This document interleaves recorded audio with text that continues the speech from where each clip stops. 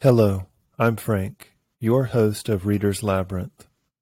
We've all been there, looking for decent horror fiction on YouTube, only to find yet another channel churning out endless Reddit stories.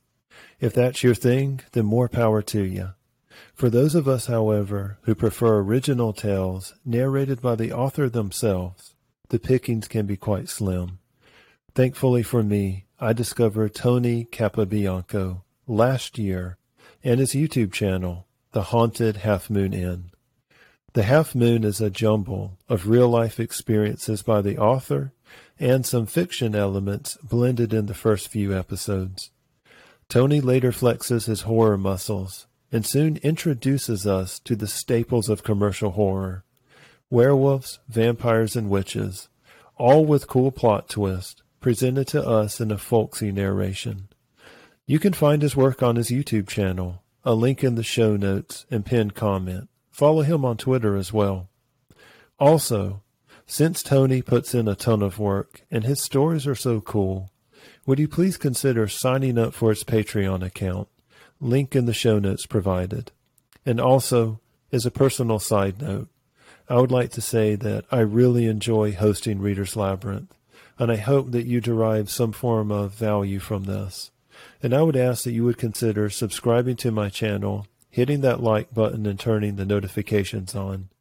And if you've enjoyed the interview with Tony as much as I have, then please share this video. Thank you.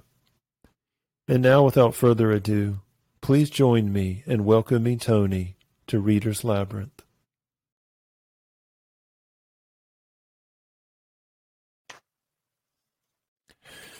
Good evening, Tony. How you doing? I'm really great. Thanks, Frank. How are you? Awesome. I'm doing great, man. I'm really amped up for this interview. Me too. Thank you. I've been looking forward to this all week. Same here, man. Same here. Thanks for having me on. I really appreciate it. Oh, of course. Yeah. I mean, I know that we're both busy. We have stuff going on, but I really believe in your work. I believe in The Haunted Half Moon Inn. I think it's some really good fiction, and it's original fiction is what it is. And that's probably the point that really impressed me the most, because there's a lot of fiction out there where folks will read stuff off of Reddit, which is awesome. Mm-hmm. Viewers, if you're listening and you read stories off of Reddit, you have a YouTube channel yourself, that's perfectly fine. No complaints from us. I'll listen to some of that as well sometimes. Okay. Awesome, man. Same here. You know, there's some dark stories too floating around on Reddit. So. Yeah, I'm not a snob when it comes to that. I like all different kinds of stuff. Whether it's original or if it's copy pasta, I like it all. Oh, for sure. Have you heard those old podcasts where like they take the old creepypastas from like the 30s and 40s and 50s and they'll remake them? I haven't come across that yet. Okay, note to self, I'm definitely sending you a link to that so you can get a hold of that. Excellent. So, Tony, tell me, my man, what made you want to enter the horror genre? Well, really, I've been a fan of horror my whole life, so it was kind of a no-brainer for me. But my dad got me into it when I was young, and I just never really looked back. I've always just felt a certain sense of comfort in horror, and my dad passed a little over 10 years ago, so when I watch horror, I kind of feel like I'm back with him.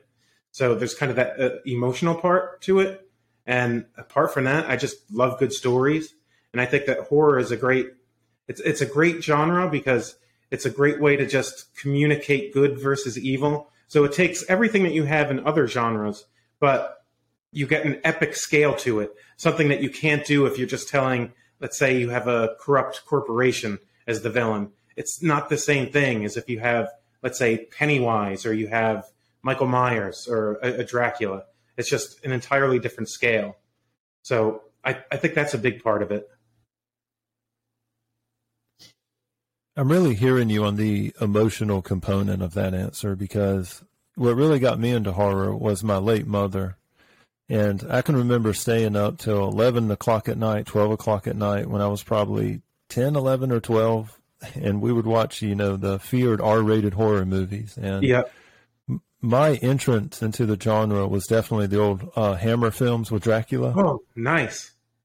Love Oh those. yeah, yeah, and my mother loved those films. Dracula was her favorite monster. So I was kind of raised on Frank Langella. I was raised on the 1990 or 91 version of Dracula. I think it had The Gary Bram Stoker Oldman in one? it. That's Oh, right. yeah, Yeah, yeah, yeah, yeah. Bram Stoker's. Yeah, by I believe it was Scorsese did that one. that's No, right. Francis Ford No, Coppola. no, that was Francis Francis Ford Ford Coppola. Coppola. Yeah, yeah. Yeah.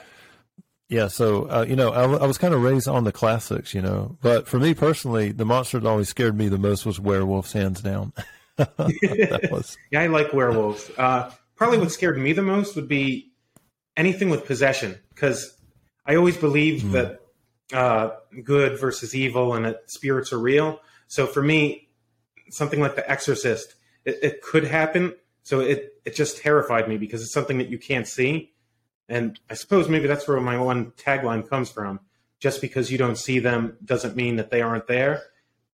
Because when you think of demons or an evil spirit, it's probably about the creepiest thing you could think of. Like if you think it's a reality and that stuff's really there, it's creepy. yeah. The thing about the movie The Exorcist is that if you were a traditional believing religious person, then it took an element to your worldview, like this metaphysical worldview that reality is non-material. And there are Hmm. these entities that are non-material called demons, and these demons are going to come and freaking get you. And just um, the visceral horror at seeing the physical transformations in the movie The Exorcist Hmm. would also kind of play on like this more fundamental. See, I'm trying to think of the movie critic, but he was talking about how in our postmodern society, we have all these anxieties about our body. We have Yeah. all these anxieties about mental health. And The Exorcist is a summation of all of that. Yes, So really, really creepy movie. I agree. And it's literally like a manifestation of evil. It is, So yeah. it I mean, takes it's things that people literally and believe, physically, but yeah. it gives evil a body, which I think really goes back to what we were discussing. That's what horror does.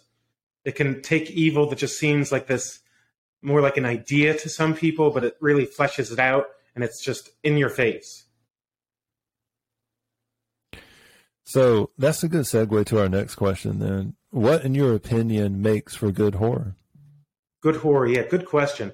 Um, I'd say horror is like anything else in one way. It's got to have a good story. You have to have good characters. Atmosphere is important to me. And the thing that's different about horror, though, is you can have a B movie and I'll enjoy it. If you give me a B movie of some other genre, I probably won't make it through the film. So for me, it's a little weird. I can enjoy something like Night of the Demons, the original one from the 80s, or Witchboard. Night And of the most people Demon. wouldn't call Yeah. those good movies, but they're some of my favorites.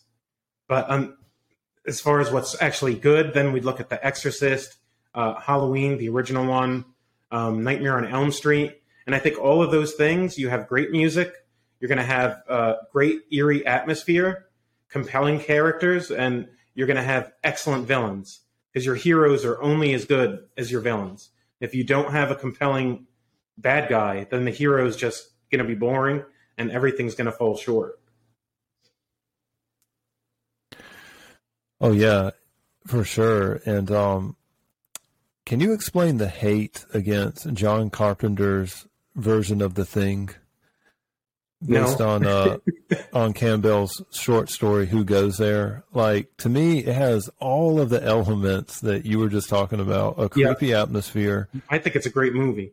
one hell of a freaking villain. It's like, I mean, it's like existential nihilism, like come to physical form. Okay. And it's Yeah. like this monster. I mean, the music, especially in that movie, but the amount of hate that movie generates to this day it boggles my mind.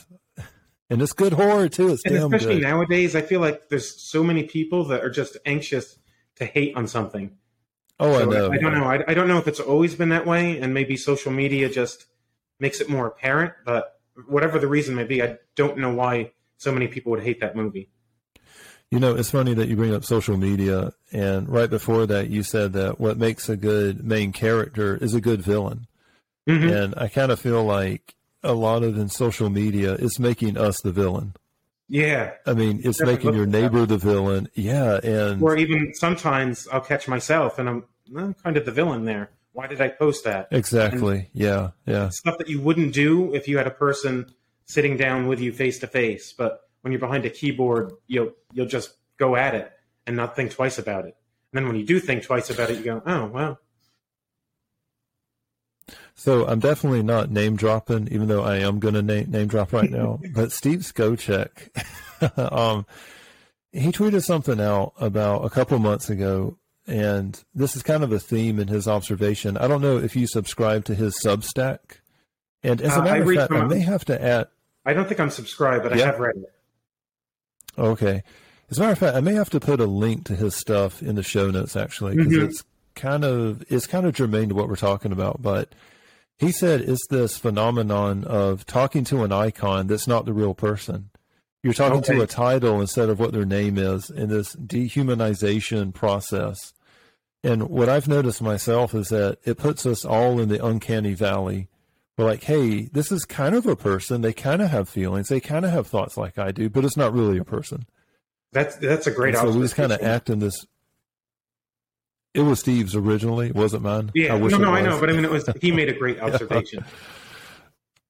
Oh yeah, for sure he did. So we were talking about movies, and in a lot of movies there's gore. In a lot of horror books, there are gore, there's slashers, there's guts, there's blood going everywhere. Oftentimes I'll hear someone make a comment like, well, I like horror movies, I like atmosphere, but I don't like blood or gore. With that being said, what's your opinion, and where does this fit or not fit into your own writing? I love it all. About the only thing that personally I'm not a fan of in horror would be what some people call torture porn. So if you have too much torture, I just don't enjoy watching it. I don't hate on those movies. It's just, for me, it's not something that I enjoy. But everything else, I love slashers. Something like Friday the 13th, or if you've seen Halloween Kills, I don't know if you've seen it yet, but the creative kills and something like that, I like that for the artistry, because all the special effects that go into it, I find that entertaining. And I also like your psychological horrors. I like more mystery kind of stuff, supernatural horror, or if it's just a human's a bad guy, I like it all. A good ghost story, love it. Oh, yeah, and I think like if the gore and if the slashing and the splatter, if it helps tell the story, and like, well, kind of going back to John Carpenter's The Thing, if we take away the gore, do we really have a movie? Good question. Thank you. We're Evil Dead 2, that's fairly gorely. Oh, yeah. New word, gorely. Gorely, I like it. Hashtag gorely. Hashtag haunted half moon in. You know, the thing about the Evil Dead movies is that what I liked about them is that they took some Lovecraftian mythos and they put it in it wasn't even a B movie, the original. I mean, it was a terrible C movie, if there is such a category. But damn it, they pulled it off. They did. Like, they pulled it off. They did, and with the trees. Oh man, yeah. Oh yeah.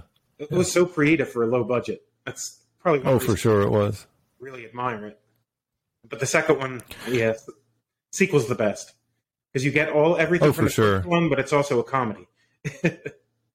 Yeah.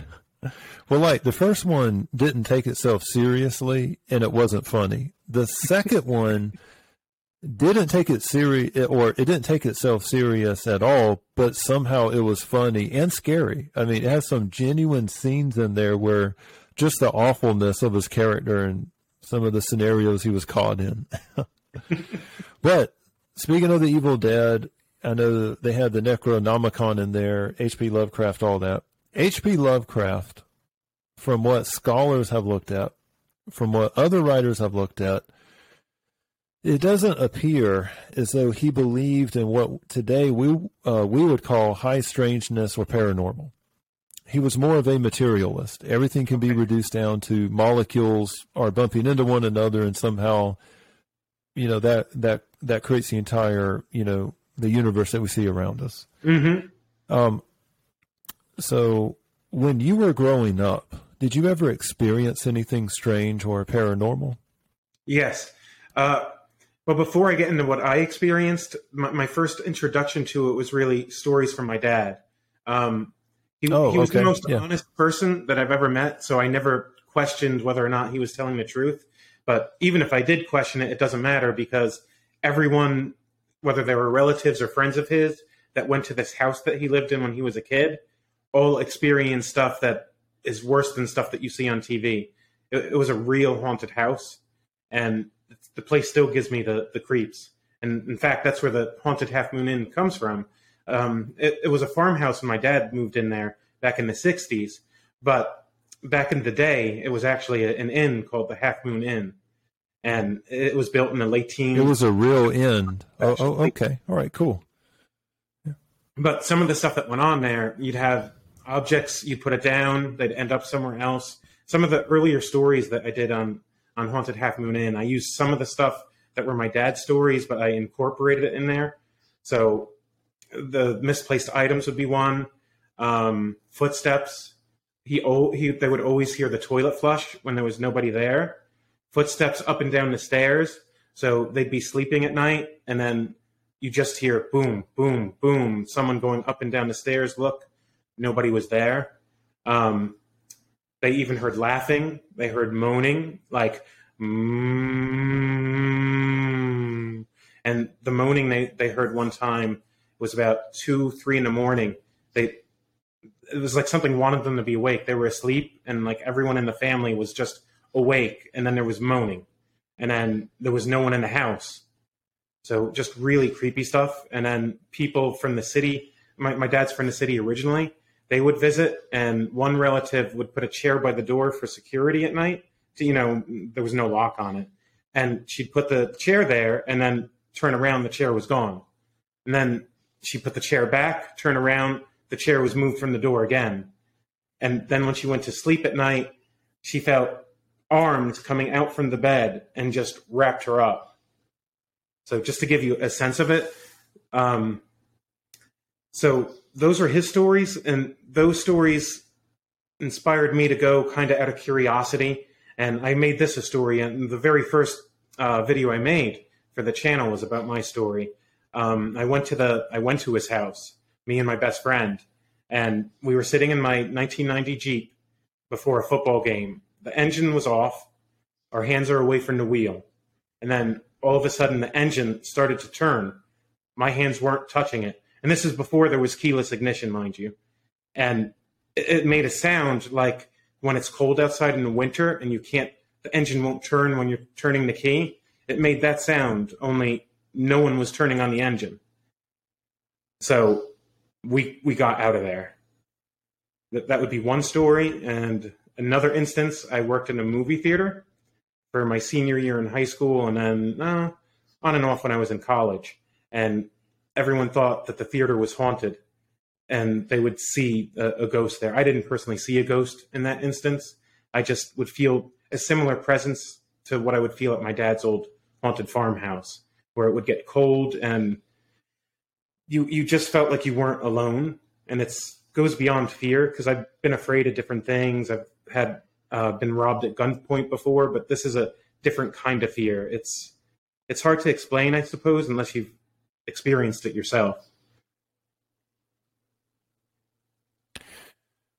When I was listening to your first couple of episodes of Haunted Half Moon Inn, I really got a sense of that. Like, not necessarily that this was based on true events, but when you talk about that fear and that visceral fear, and I'm trying to put a word on it, Tony, it's not quite coming to me, but I have 2 experiences in my life, which I will talk about at a later time. I don't think I'm going to talk about that tonight, but unless someone has been there. Unless someone has been in that situation before, it's really beyond words. I mean, it's kind of like on a cellular level, our body's been awakened to like this primordial predator that's in the same room with you. Like if you've ever gone, yeah, man. And like, if you've ever gone to like the zoo and there's like a big lion behind the glass or the cage or whatever, yep. And, they say that the big cats can put out like this frequency, and they've actually measured this, like tigers and stuff, and they can paralyze their prey, and they can put out like this frequency that they create in their throat that disrupts like, the signals in your brain. And they use it to paralyze prey. They use it to track animals. I mean, it's crazy. It's amazing. If I could, and if I could crystallize that into words, that's the analogies that I would use for it. But I think that's very fitting. Thank you. So going to our next question then, has your perception or thoughts about the paranormal changed at all during your life? And where do you stand now, Tony? It's an interesting question. It's because of my dad, I never doubted it. And then when I've had experiences, it just reinforces it. So I was never really in a situation where I could see the world as being only materialistic, where there's just biology and matter and nothing else. I've always known that there's something more, something spiritual, something unseen. So I don't think that's going to change. It hasn't changed. And then the outlook on it, I don't think anybody necessarily knows what's going on. Different people, different religions will all have their viewpoint and claim that it's the only answer, but I don't think any of us can really know for sure what it is. So what do you think about ghost hunters? And I don't know if this was a question that we had gone over, but this is just kind of floating into my mind. And they will try and measure the temperature. They have instruments, and I don't know if you're familiar with Jimmy Akin, but he goes into detail on this with a guest on his podcast. I didn't know if you had dipped your toes in that world at all. If you had ever done ghost hunting, honest, with the ghost hunters. So, from the old sci-fi show, and I think they're back on the air now. So I'm more familiar with that than Jimmy. I mean, I know Jimmy Akin; he's a Catholic apologist, but as far as ghost hunting goes, I haven't heard Akin speak to that. But if you're asking what I think about using machinery to try to capture some evidence, I think it's a good idea. I mean, how else are you going to investigate something unless you at least try to capture it in some way? And I don't know, because if it's unseen, it's probably not always going to be ideal for catching evidence. But if you can see an unseen force manipulating something that's not there, pretty compelling evidence, as long as you can prove that somebody didn't doctor the footage. I love how you put it, Tony. Like you said, if we could get some evidence that, it's non-material, it's material, whatever kind of labels that we want to put on it. But if we could actually prove it one way or another, and this leads into the next question for you. This is a hypothetical question. Horror author Soren Narnia, he's the author of the Knife Point Horror podcast. I heard him ask a host of this, if you had a box, and inside that box was the answer to the question, is there a paranormal or super reality to our existence? Would you open the box, and here's the catch, at the cost of everything you owned? In other words, you'd lose everything material that you had, your house, your home, your bank account, your job, your source of income, all that. But you, Tony Capobianco, would know the answer to the question. Well, the first thought that comes to mind is, how can I know that I can trust the box? How do I know what it's telling me? If I'm going to give up everything, how do I know it's not lying? You're taking a good Rene Descartes view of it. But let's say I like that angle. I won't be like that. I mean, I mean it. But to answer that question, I would say, no, I wouldn't open it, because I already believe that I know that there's something more out there. So I don't need to open a box to get proof of it. If that answered. Oh yeah. And truth be told, there's no right or wrong answer. I know so I'm scheduled to have Soren on in about a week or so from now. Is it 2 weeks? A week? Man, I tell you what, I better check my calendar. I'm getting nervous. But if he asks me that question, my response is going to be the same as yours, Tony. I'm not going to open that damn box. And this is why. So when I was going to USC, I double majored in history and philosophy. And this was kind of a question that floated around. Oh, the philosopher had a chance to gain all the money in the world versus all the wisdom. He chose the wisdom. And then they asked the philosopher, hey, what's the very first bit of wisdom that you have for us? And he goes, I should have chose the wealth. I should have chose all the money. But for me personally, I think that when we die, we're going to know the answer to these questions one way or another. I agree. Either the Christopher Hitchens of the world's right, we're going to go into darkness from which we came, no existence, or the non-materialists among us are correct, and there's going to be chapter 2 of your existence. I mean, really, when you get to it, that's the only way anyone can be sure about it. But one day we'll all knock on that door and we'll see what's behind it. Hopefully not for a long time. But... That's true. Well, I hear you on that. I can definitely stand to put that day off for, at least until I get all the kids out of the house. Knock on wood, knock on wood, knock on wood. But, so who is your favorite author, dead or alive? Who's your go-to guy or gal? I'm going to go with Stephen King. I know we've talked in the past. I know he's not your favorite, but for me, he's definitely my favorite, simply because I don't know of anyone who's better at making compelling characters. So even if I don't like where a story ends up, the ride is fun. And he just makes really complex, and they seem like real people. It doesn't seem like somebody just created something simply to get a point across in a story. They just feel real. So for me, it would be Stephen King. You and millions and millions and millions of other people as well. So, I mean, I would probably have the minority. What's that? I'm not original with that opinion.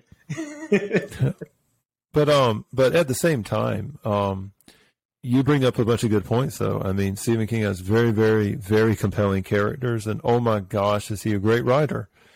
I just, I kind of have my own thoughts on it. Think about how much he writes. I don't know how he does it. Oh man, yeah. Well, the Russians have nothing. Well, the Russians have Pushkin, and we have Stephen King. He was a very, very prolific writer. I mean, he basically became a part of the cultural landscape. And if you look at Stephen King now, I mean, Stephen King is going to be, long past the time when he's put down in the ground.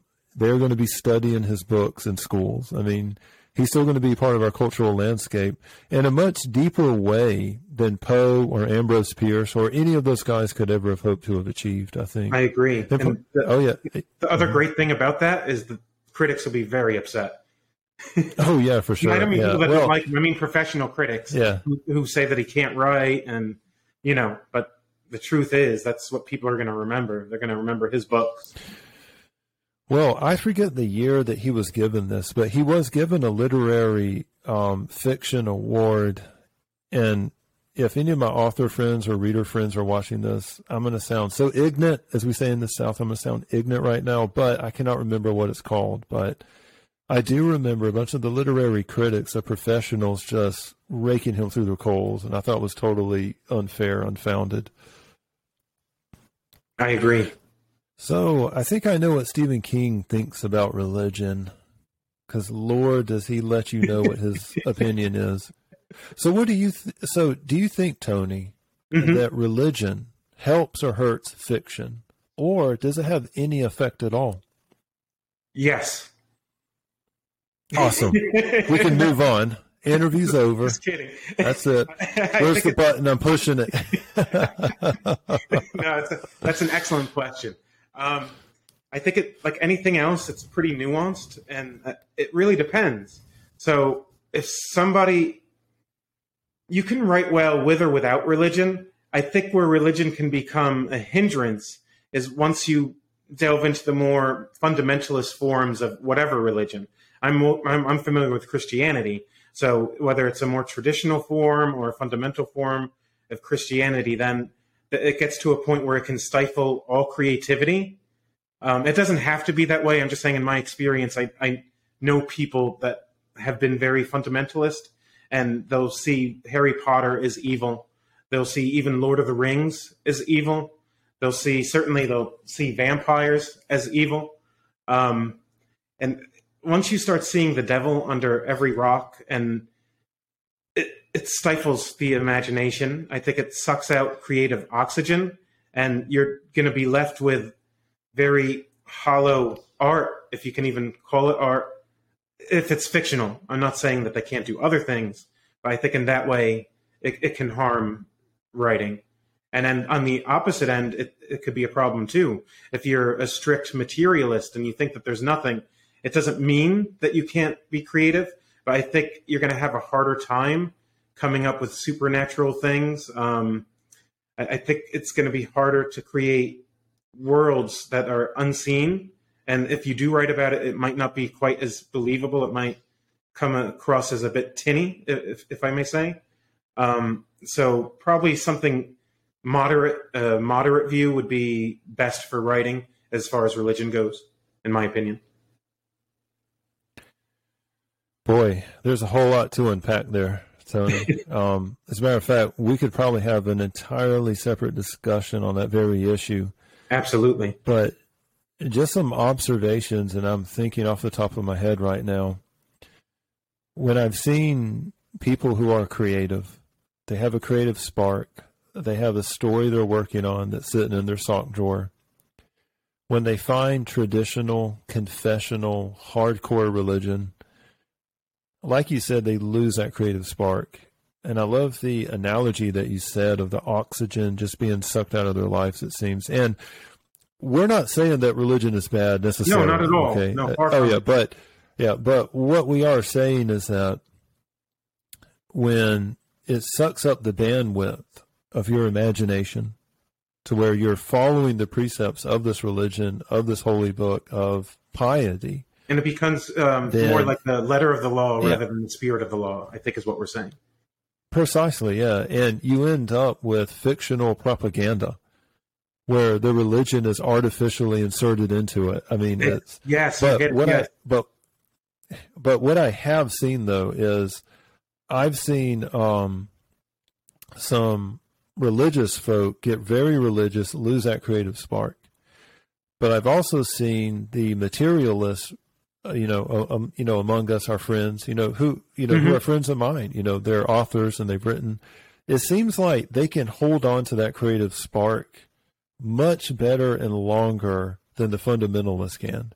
And that's just an observation I've had, because it seems like, Billy, Bob, and Joe, they're atheists now, but they can still create incredible fiction. Yet when I hear that, Billy, Bob, and Susie over here, they've converted to the whatever church of whatever, choose your poison again, then, okay, then I guess the bottle is going to be capped on their creativity. And that seems to be just a common pattern to it. I don't know, just an observation. Yeah, and I agree with you. But like I said, I think it's more when you just get to, it's about the extremes. Extremes in either direction, I think, can have a negative effect on any creativity, especially writing. I can remember, and I know that we're going off of a question, but we kind of covered this earlier, so I'm just going to kind of give some thoughts, and you can give some thoughts on this. But, the subject of religion and writing, but something else that was in my mind is when you and me were growing up, the big boogeyman was TV. Yes. Now, I think you and me have both established that TV was central in our development and what we would later consume in entertainment, and maybe even our worldview to an extent. Sure, it has been. Oh, yeah, and it wasn't just horror stuff that inspired us, but what do you think of horror TV now or shows right now? Do you have any preferences? Is there anything that's more contemporary that's your go-to horror film or your movies to watch? I like the new stuff. I like the old stuff. As you can see from my shirt, I like the new version of It. I like the old miniseries version with Tim Curry. I love them both. They're different, two different takes on the same character. I like, let's see, what's a good show that's on right now? American Horror Story. I like the earlier seasons. I didn't care for the most recent season, but that's a newer show, so that's another one that we can count. What else is new? So I don't know if you've seen The Penny Dreadful. No, you I seen have. I've that? heard of it, but I haven't seen it yet. Okay. That was really, really good. So they managed to take some of the classic monsters, your vampires, your witches, your werewolves, all that, and they managed to present a more contemporary view of the monsters while still retaining some of that metaphysical dimensions to them. And everything is taking place in like this steampunk, this Victorian, industrial city of London. Mm-hmm. And they sprint over to like the American Wild West. So of course, it's horror fiction, so they're going to be taking some liberties, but Yeah. that's really, really, really good. And I don't know if you've seen Archive 81. Yes, I saw that. That was on Netflix. That was very good. Oh yeah. Now, as a suspenseful movie, as kind of a horror movie, I thought that was spot on. It had a lot of the same elements we were talking about. So I agree. That was a good one. Thanks for reminding me of that. yeah. I can't believe I haven't seen Penny Dreadful. It sounds like it's right up my alley. I know how I missed it. Yeah, I'm definitely going to have to connect with you on Twitter, which there is a link in the show notes and pinned comment. And Okay. I'm going to have to send you a link to it so you can watch that. It's definitely worth watching. Absolutely. So I guess to kind of close us out, these next couple of questions, I would like to talk about the work itself and kind of dive into it. Okay. And I guess as a teaser, I understand that there's going to be a story coming out this Friday. Not this Friday, but next Friday. Or not this Friday. Okay. Yeah. Oh, man, I was about to This read Friday your I have, entire script. Yeah. This Friday is just the entire thing out. I am moving an entire sheet of stuff I was gonna... Well, no, this Friday I don't have a story. You ruined it. This Friday I just have an ambiance video with like thunderstorms and like Halloween kind of stuff. But it's not a story. So my next story is the Sinister Scarecrow. It's going to be called Haunted Possession. Sinister Scarecrow. That's the next one. Awesome. I just finished writing it. Just got to finish the video. Awesome, man. Well, we are looking forward to it. So speaking of the Haunted Scarecrow, what does the writing process and production look like for your stories, Tony? Yeah, that's a harder question. For me, it's not always the same. I don't think I really have like a method or a technique, but I'll come up with an idea sometimes just from observing something. So in one story, I had mentioned I had used a security alarm as one of the scarier parts of the story. And in that instance, the alarm had said, there's something in the house. And the genesis of that was simply, I have a security alarm. And I thought, what if this happened? So I'll take everyday things and then it just becomes part of the story. And then as far as characters go, I'd say the best description I've heard, because it applies to how it works for me, is I think it was Stephen King that said it's like sitting around a campfire at night and you see dark silhouettes right along the darkness, between the darkness and the light, and you call them forward one by one.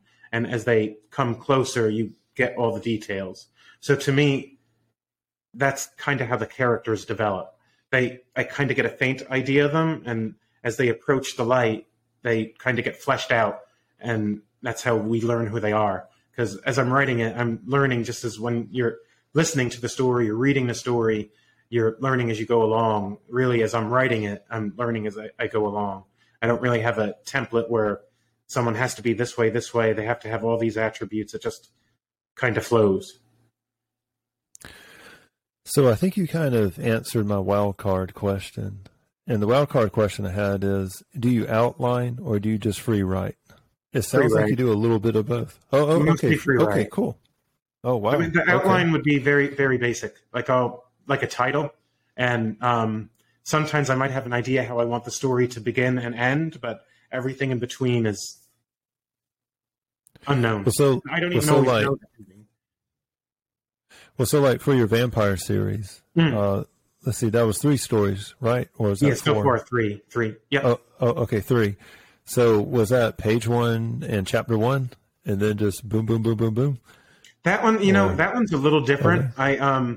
Because in my mind, there's a lot of moving parts in it. Yeah. Yeah, it's only 3 episodes so far, but I'd like to continue that for quite some time.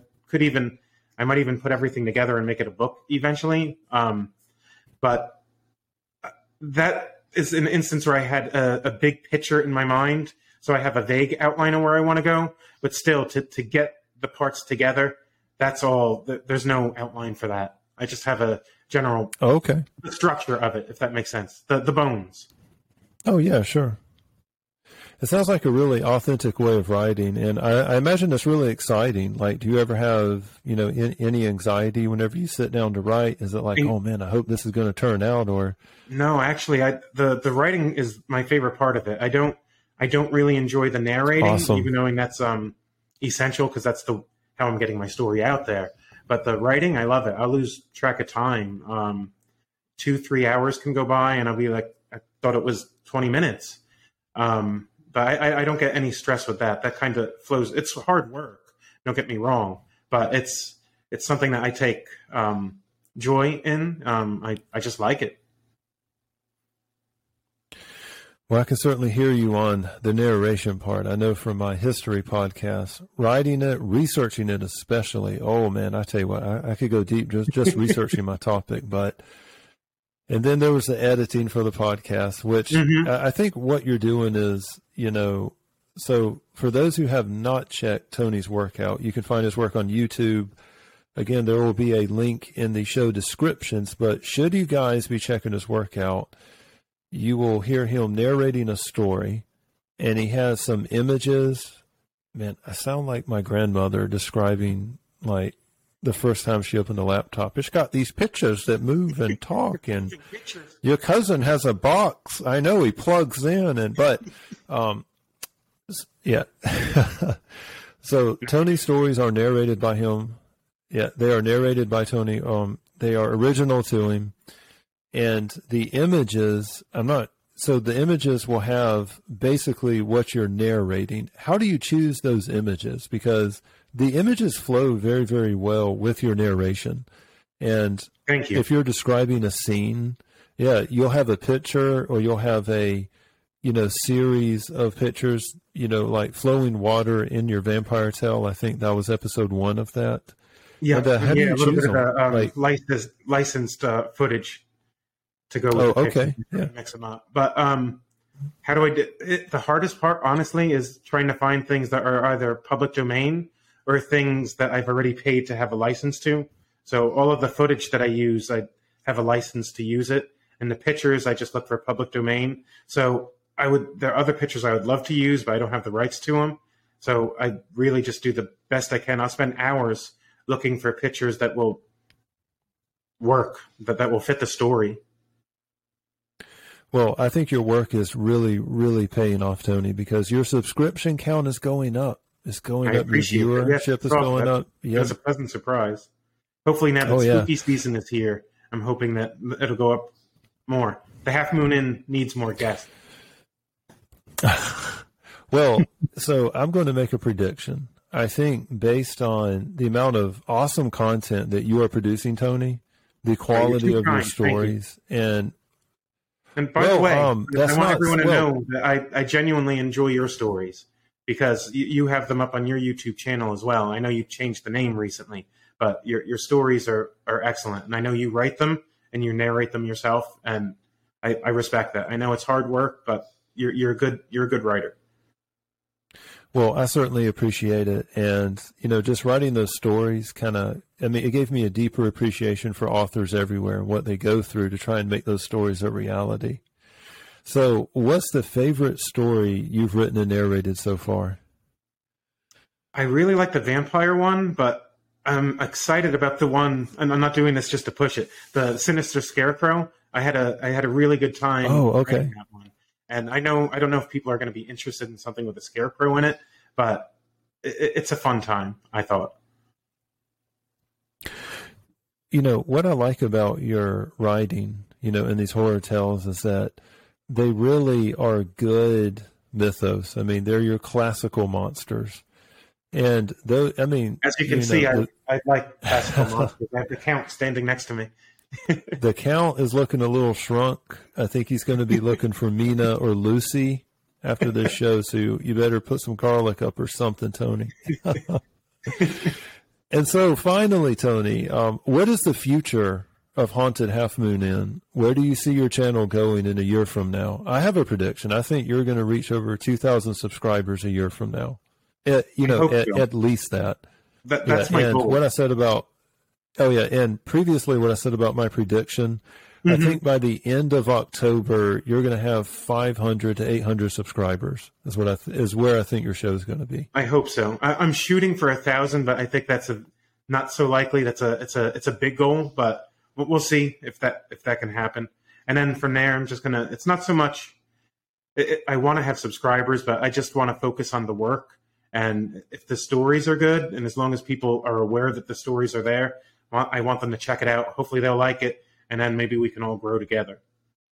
Awesome. For me, I mean, I'm still learning. I'm not Stephen King, but I'm trying to improve as I go along. Well, they say that with quantity comes quality. And, your very first story was good. It was definitely better than my first story, as far as quality and any kind of metric that you could measure it. I don't know about that. I liked yours, so. I like mine too, but I'm kind of not an impartial judge of it. But, so I think that if you're going to look at the difference in quality between story one, and this goes for any author out there, and story 100. Story 100 is just going to beat the pants off of story one any day. And so I'm really, really interested, Tony, in what Haunted Half Moon Inn is going to look like after Halloween of this year and after the first of the new year of next year, because I think that is going to be even more awesome than what it is now. I hope so. I appreciate that. I'm going to try my best. For sure. We can definitely see it. And as viewers and listeners, we certainly appreciate you agreeing to step into the labyrinth with me and kind of go over your work, Tony. Yes. Thank you for joining us. And thank you, Frank, for having me. Anytime. And I hope to have you back on again, Tony. Definitely. This was fun. Oh, yes, and sir. Before I forget, just because you don't see them doesn't mean they're not there. Exactly. And good night. Thank you, Tony. Good night.